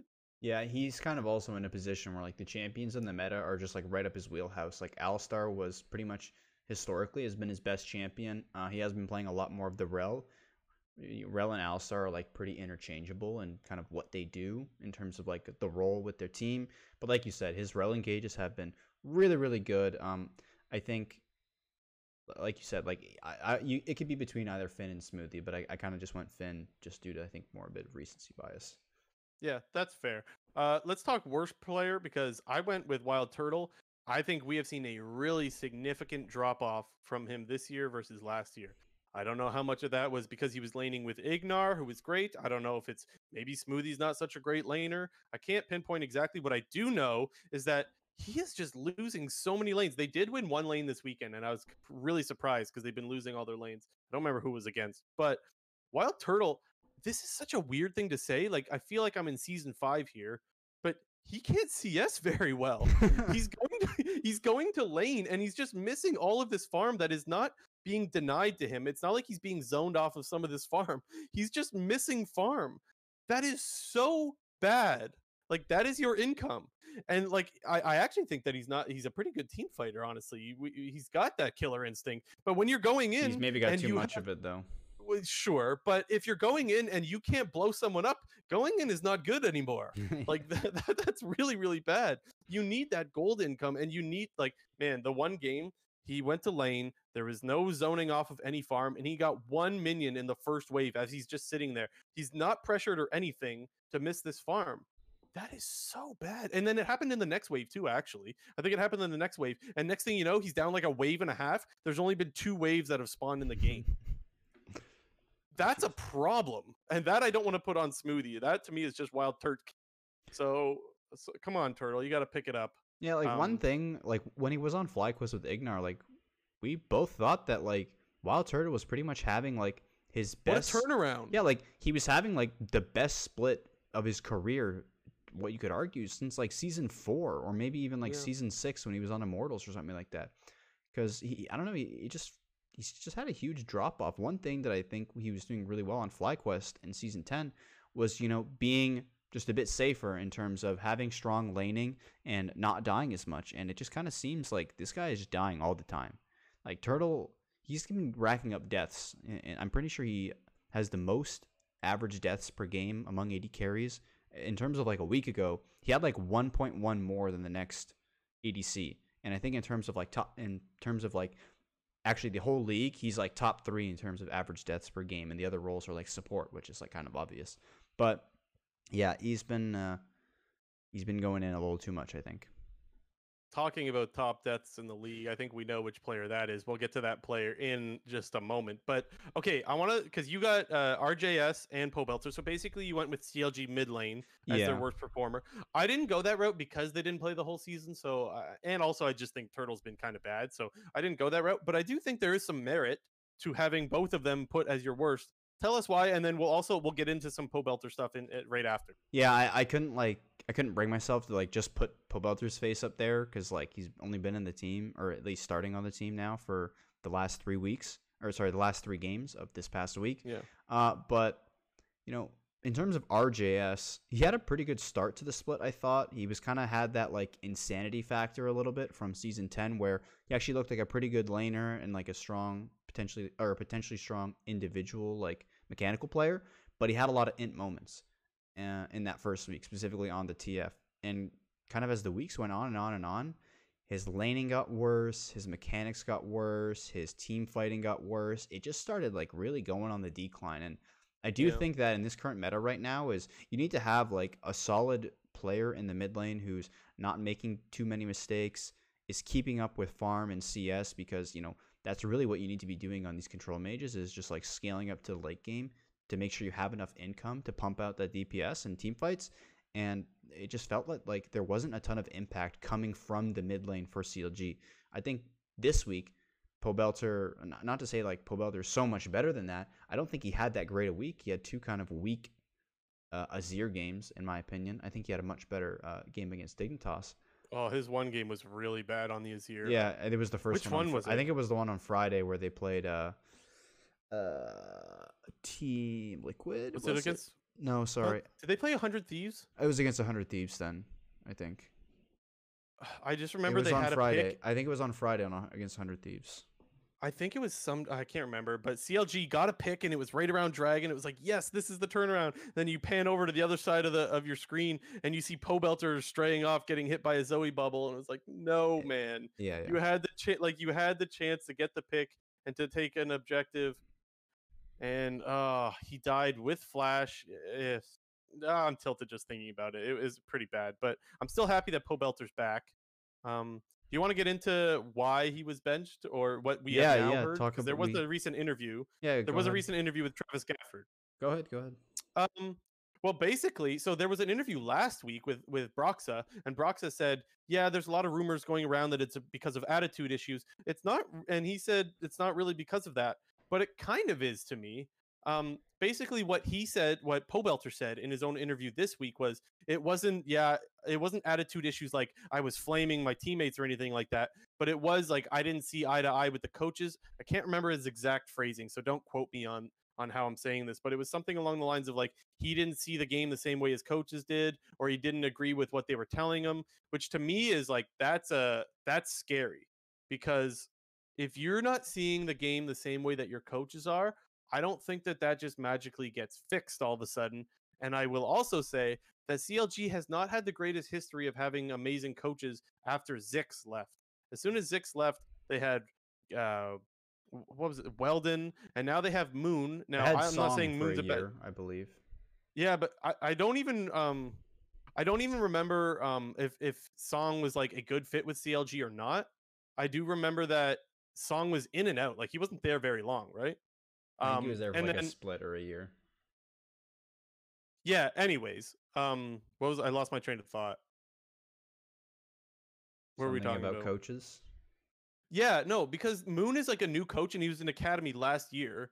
So I'm wondering now if like maybe he wasn't the greatest guy to promote. I haven't had a lot of faith in CLG with their coaching staff, and I just think that this is another worry that we're going to see continue to happen with this lineup.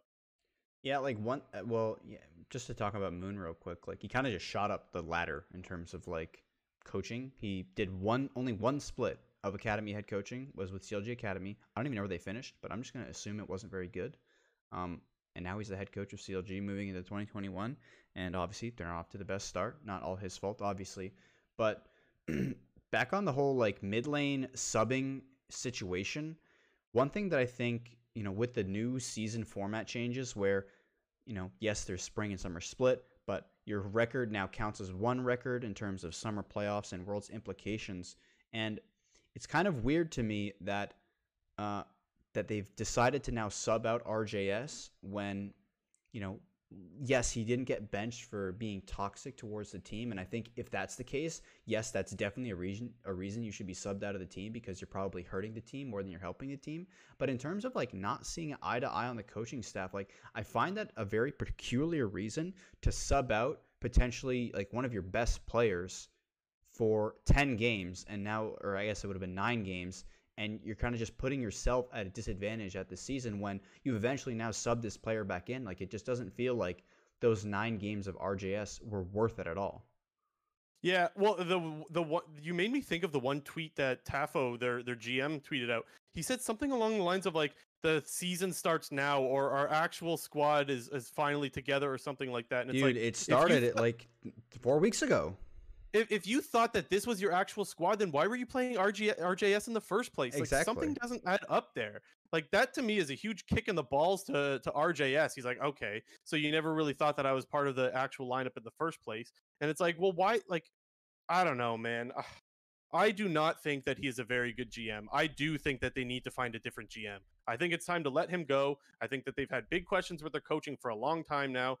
You need a we mentioned this before the year started. You need a completely to rehaul this team, and I don't think that that was only with the lineup. I think that coaches and GMs needed to be considered in that to change the environment around CLG, because people just laugh at this team week in, week out. I continue to cheer for this team, but I also laugh at this team when I see some of the stupid shit they do. Like, that is just a really dumb thing to say if you're the GM. Yeah, it doesn't really like give your academy players like potential reasoning for oh, like I'm here I might only be here temporarily. Like I'm trying my hardest in academy, but to potentially get into the starting lineup, but I'm just like only viewed as like temporary or something like that. It just doesn't like give the best like, I don't know, view to your organization and the people who are in it. Yeah, it's not a good look. It's not a good look. But anyways, that's plenty on CLG. Let's talk about Golden Guardians and finish out with the last team. Well, I think that a lot of people saw this coming, but Niles is definitely the worst performer on the team. You and I have been pretty vocal that we think Niles is actually the worst player in the league at the moment. I don't know if there's much more to say on Niles. We keep going back to it. He's dying unnecessarily. He has admitted to it as well. He's like, yeah, I'm dying in places that I shouldn't be. I'm way too pushed up in the lane. I'm being greedy. He's not managing his waves very well. We can go on and on about that for days and days. Is there anything on Niles that you want to add to that? Not really, but one thing I will say is I feel like while all the attention, or I guess all the negative attention on Niles is warranted, dude, like Newbie is not that far behind. Yeah. That guy also sucks. I would argue that Newbie is the second worst player in the league, and had not for his Janna game against 100 Thieves, he would be right there with Niles, because he's been equally as bad in my opinion. Well, not equally, because if that was the case, I'd have him tied. But he's like Niles here. He's an honorable mention, is what you're Niles saying. here. Newbie is like right here, just behind him. Yeah, I'm not quite as cold on Newbie as you are, but I definitely think he is lackluster, I would say. I definitely think that he is a liability, let's say, but I don't think he's absolutely running it down nearly as hard. Let's talk about where the team looks good for being a development roster. It's not all bad. You've got Iconic as the best player, and let's start with him. Actually, start us off with Iconic. Why do you think he's their best player? Yeah, it's just, I've mentioned this before. It's pretty difficult to like just play jungle when a lot of your lanes are kind of running it. And despite him having, some poor laning, I think he still does a pretty good job in the early game in terms of like finding skirmishes that are in his favor. I do think that one of his issues is when the game does start, crumbling into a bad state, he often just ends up like, kind of like curling up in a shell and just clearing camps on repeat. And I think that's has been one of his issues, is he's not like, when the game starts getting bad, he doesn't like look for these plays, which, you kind of have to go for when you start getting behind. Like once you start getting behind 3, 4, 5K gold, there it gets to a point where you got to make some flip play. Like, you find a spot where enemy team doesn't have vision of Baron and you got to start Baron, or you just got to like decide and make a dive on like a tier 1, tier 2 tower if you got to send multiple players up while the enemy team is shoving out a lot of waves. Like it just feels like Iconic hasn't like necessarily grasped the fact that like as the jungler, you do have to go for these kinds of plays when your team is falling behind, because you can't just like sit there bleeding out, and that's kind of what they do. But other than that, I think he's done a really good job, when he's able to, work his magic in the early game. I think his Skarner's been pretty decent. His Lilia is still pretty good. When he was on the Udyr, it's kind of just like permaban now, but his Udyr's been really good. I think he's been pretty good for them. I would like to see, some improvements from the rest of the laners in terms of being able to help out Iconic, because at some point, like, you got to recognize he's your best player and you got to even play around him a little bit. Yeah, no, I can. He's like he's there, like, like the ship's sinking and there's holes in the ship and you're like plugging them with corks and they keep popping out and like you got to like replug them back. That's what it feels like Iconic has to do on this team. That's a funny little analogy there. For me, I went with Stixxay. I think that when you have a team that is constantly just losing games, it's hard to stand out in team fights, and I think that that's something he's done really well. He's still managed to be able to dish out a lot of damage.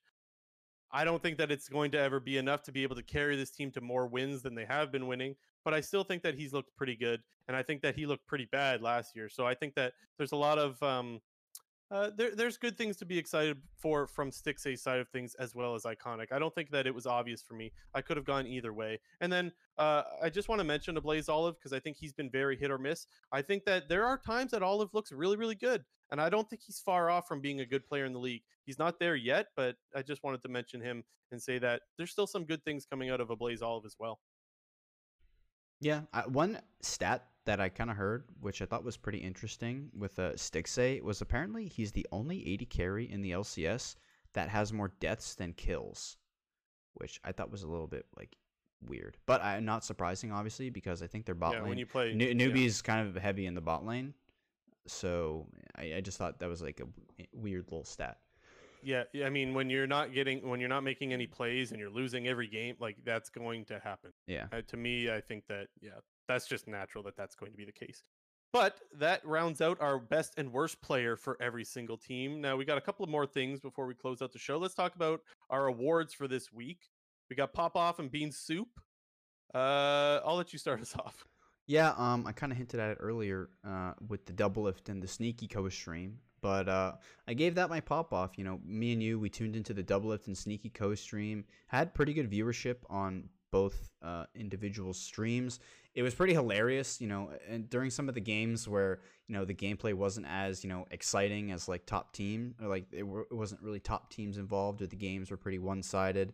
You know, they did a really good job of like just telling funny stories and keeping it entertained, and it's always funny to hear like two like veteran pro players like banter about like the past and all like their funny esport memories. Yeah, I was losing it laughing. Like it was so funny. I am not a huge fan of the co-streams. I do definitely think that Doublelifts is the best because he just gives you raw information of just things that like you would not expect him to say. Well, things that you would expect him to say, but not that you would expect to hear on a live broadcast that is technically part of the LCS broadcast, right? Because he's co-streaming. So I think that there's a lot of shock value that you get from Doublelift's co-stream. But the duo with him and Sneaky was so funny, especially when they're talking about how they used to have obligations that they didn't really know they could decline. Sneaky was talking about how it was like, yeah, this week we're gonna have you guys eat these beans that taste like literal shit. And they were talking about the Bean Boozle and stuff like that they used to have to do. Those sponsorships, man, are so funny that players actually had to do that. And I used to think about it all the time. If I'm a pro player, I just want to play some solo queue. Leave me alone. I want to do my scrims. I don't want to sit around a couch and eat this bean that tastes like spoiled milk or whatever. Like, anyways, it was that was a duo that I didn't expect them to do a co-stream of, but it was really, really good. So that was definitely a good little pop off there. For me, I went with Jizuke. I went with an actual one like on the Rift.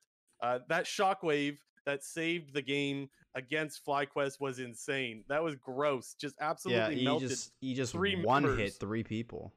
Yes, man. That was such a nice play. And even though Jizuke hasn't been playing the best lately, that was so nice and just absolutely won them the game because they lost the Elder Dragon. Like they were going to lose that game if he doesn't hit that shockwave and melt three of them instantly. And that play was just so nice that I was like, I had to give pop off to Jizuke. Yeah, I definitely agree. Like we were watching the stream and like we were just confused. Like, how did everyone die? And like you just go back to the replay and Jizuke just throws that Ori ball like into the bush and nobody sees it, and he hits Shockwave W and three people just instantly died, and it was just like nice to watch. And like you said, like they had that Elder Drake, like FlyQuest got Elder Drake, like they were gonna lose that game, but he just insta blew up three people. Yeah, no, that was freaking awesome. Bean Soup, I went 100 Thieves. They are disappointing, man. That team is Bean Soup right now for sure. I don't know what the hell happened. They can't get advantages everywhere. They are still forcing fights. They're just losing. They're just running it down. And even some of the leads that they are getting, they're being caught out randomly. This team was looking like a team that didn't have a lot to fix. They just needed to find different ways to be aggressive and different ways to get leads. Now it's like they need to find a way to not throw leads, and they need to find different ways to get leads. Like it seems like every lane and every position on that team is looking worse. And I would be worried if I was a 100 Thieves fan. Yeah, it just feels like they've been taking a few steps back since like the lock-in. Like they looked really good in the lock-in, and then they looked really good at the start of the season. And like the last 2.5 weeks, sort of like they've been doing like 2 steps forward, 3 steps backwards kind of thing. Yeah.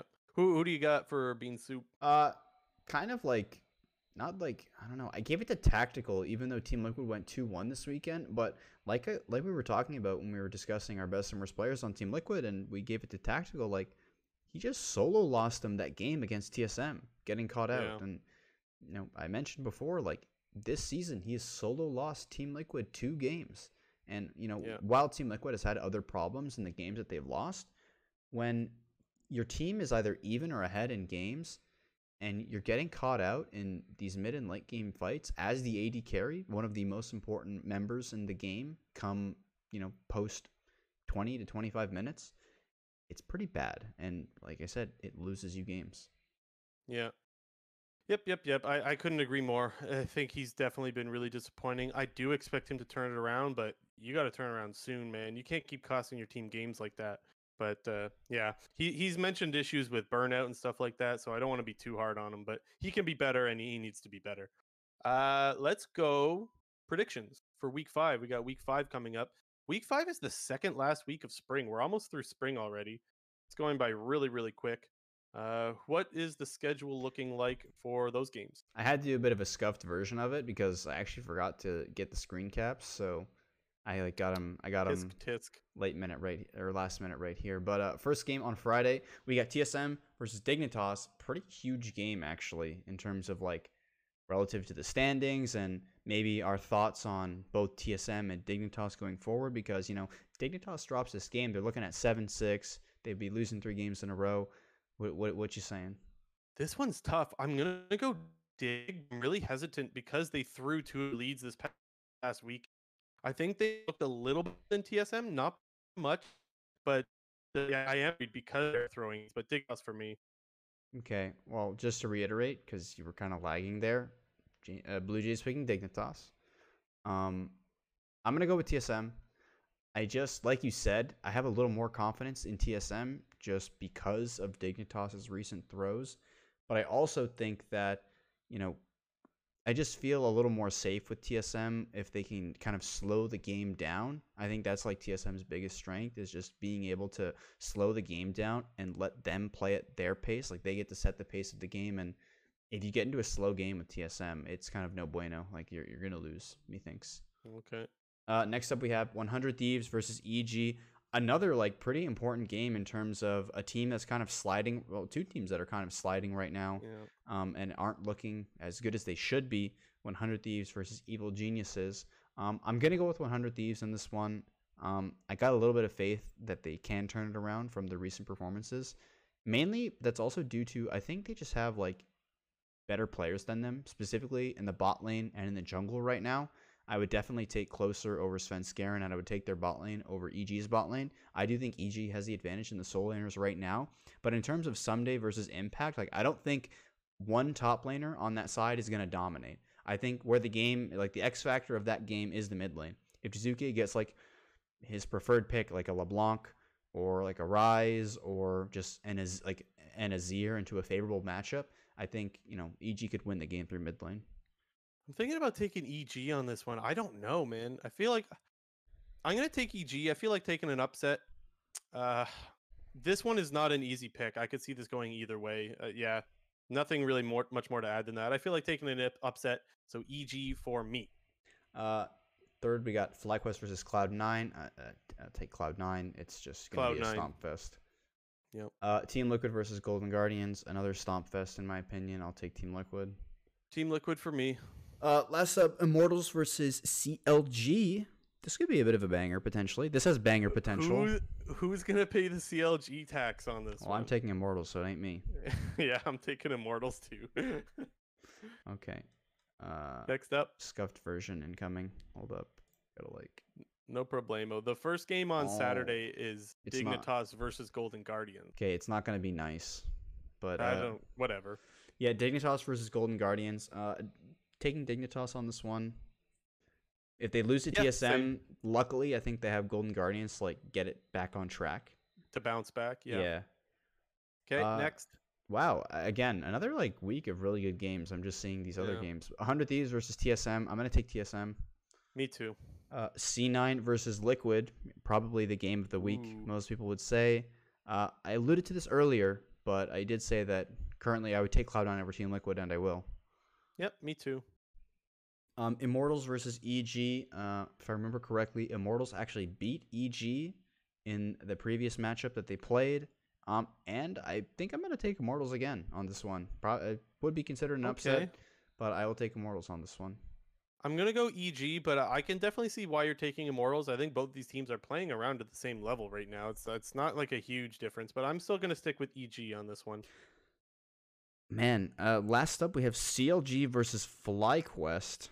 Uh-oh. I might pay the tax. Oh, no. I might too, honestly. We're both going to pay the CLG tax. Okay, I'm going CLG. Oh, Will you do it? How about this? For this one, we can't change this one. You want to make that a rule or no?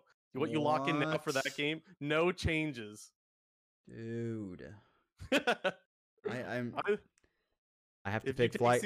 I'm taking FlyQuest. I tweeted about it. On this one. I tweeted about it. You just can't pick CLG. It's just you're not allowed to. They lose. I'm paying the tax. Okay. CLG it is. Next. No, it'll be nice. Oh, it's not going to be nice. Okay, we'll do first game on Sunday, 100 Thieves versus Golden Guardians. I'll take 100 Thieves. 100 Thieves. Holy fuck, there are actually hella good games this weekend, dude. Like, yeah. Dignitas versus EG. Dignitas. I'm going Dig. Yeah, I guess I'm going to go Dignitas as well, because if I think Immortals is going to beat EG, I think based on that, Dignitas will beat EG. TSM versus Cloud9. This could actually be your game of the week, mainly just because it's kind of like the El Clasico of the LCS.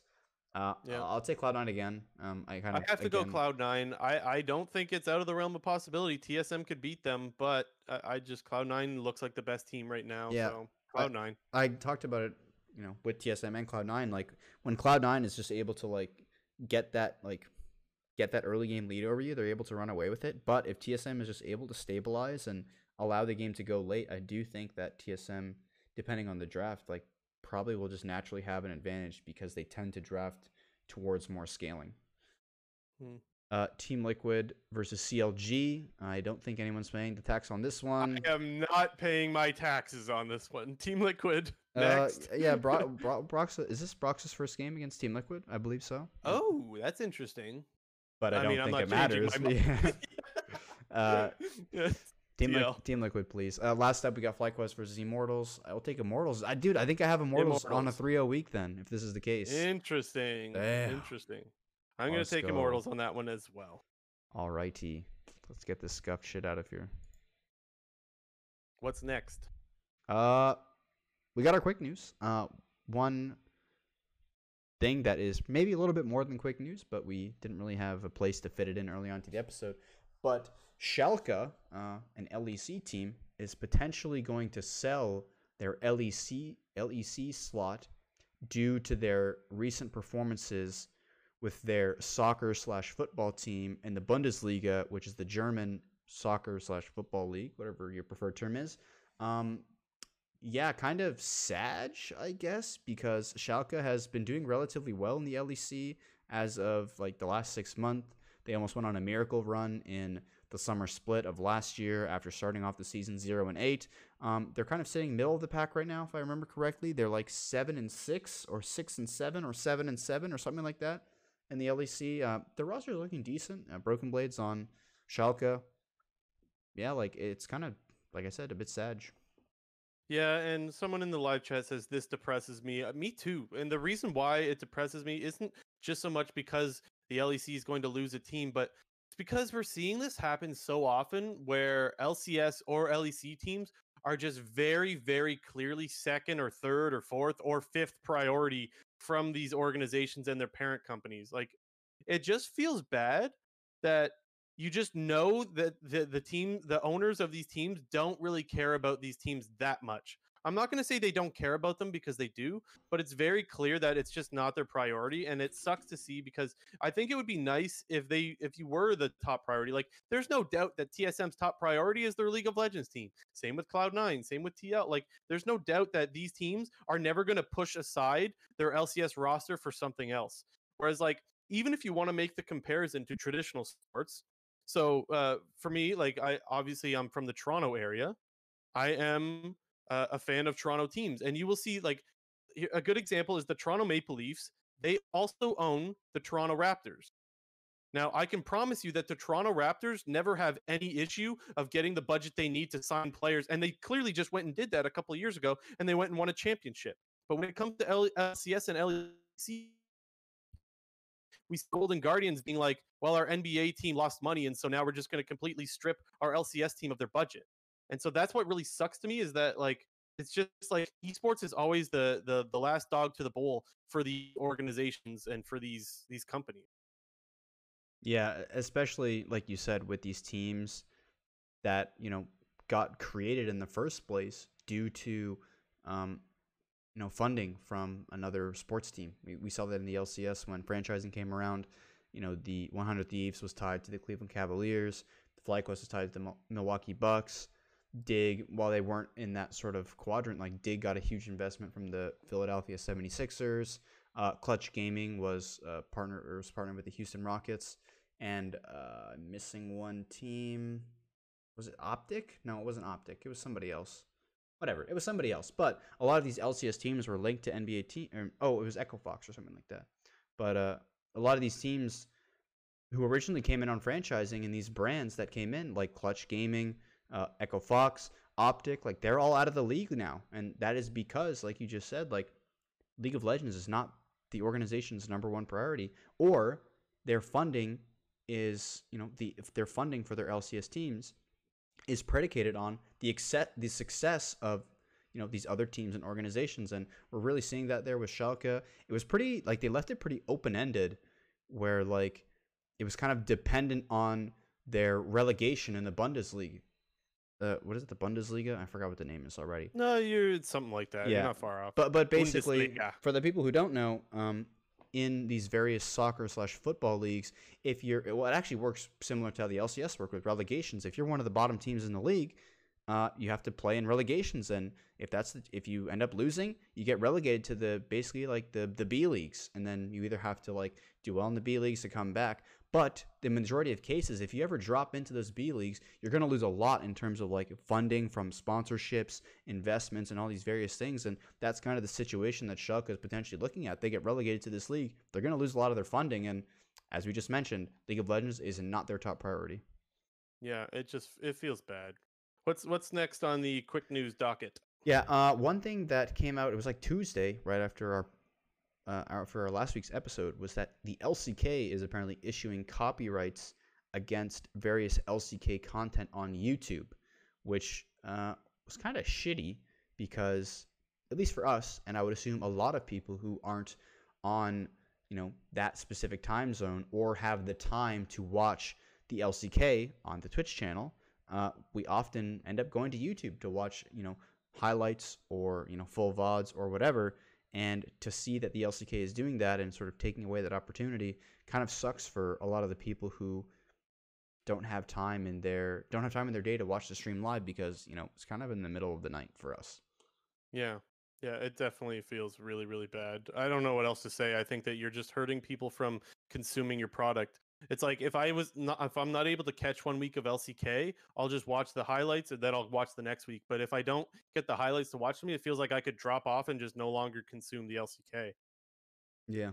Next up, apparently Uzi, he's been retired, but he's now officially left RNG. So I don't know exactly what that means, but maybe, like, contractually he's, like, no longer with them, even though, like, he was previously and retired. So. I think he's going to be streaming. Don't quote me on that. I think he's streaming. Is that how it's working? I can't remember. I have no clue. I just saw the title and put it in. Yeah. Anyway. And last up, not necessarily League of Legends related news, but kind of is, in a sense. Riot Games is officially hiring for their new MMO. And Blue Jay, I know you're a big MMO guy, big old WoW player over there. What's your feelings and thoughts? I just think the game's going to be amazing. It's going to take a long time for it to come out, but it'll be great. And those are my thoughts. We'll probably wait 3 or 4 years to see it. Nice, good thoughts right there. I'll play it. Like Yeah. I never played WoW. I played WoW for all of like 2 days. I was playing like a spellcaster shaman kind of thing. It's kind of fun. I don't know. I'll play. I'll play the shit out of the League one. The League MMO is going to be huge, man. It's going to be a long time waiting, but yeah, they're hiring for it. So clearly they're getting going on that. That's it. You want to close us out? Oh yeah, I mean, we started at the top of the episode. We made a Discord due to kind of popular demand, as you know, a lot of people were wondering if we had a Discord or if we could send a link. We will. We'll be opening that Discord. We've already, opened it up. We're gonna put it in the links of our Twitch page, our YouTube page, any of our Anchor supported audio platforms. There's always a description of that. That will be in there. We're very active in this Discord in terms of if we're ever just like chilling and we're not doing anything and we're not talking to anyone else, one of us might just be like hanging out in that channel. So feel free to like message us, or if you wanted to ask us anything.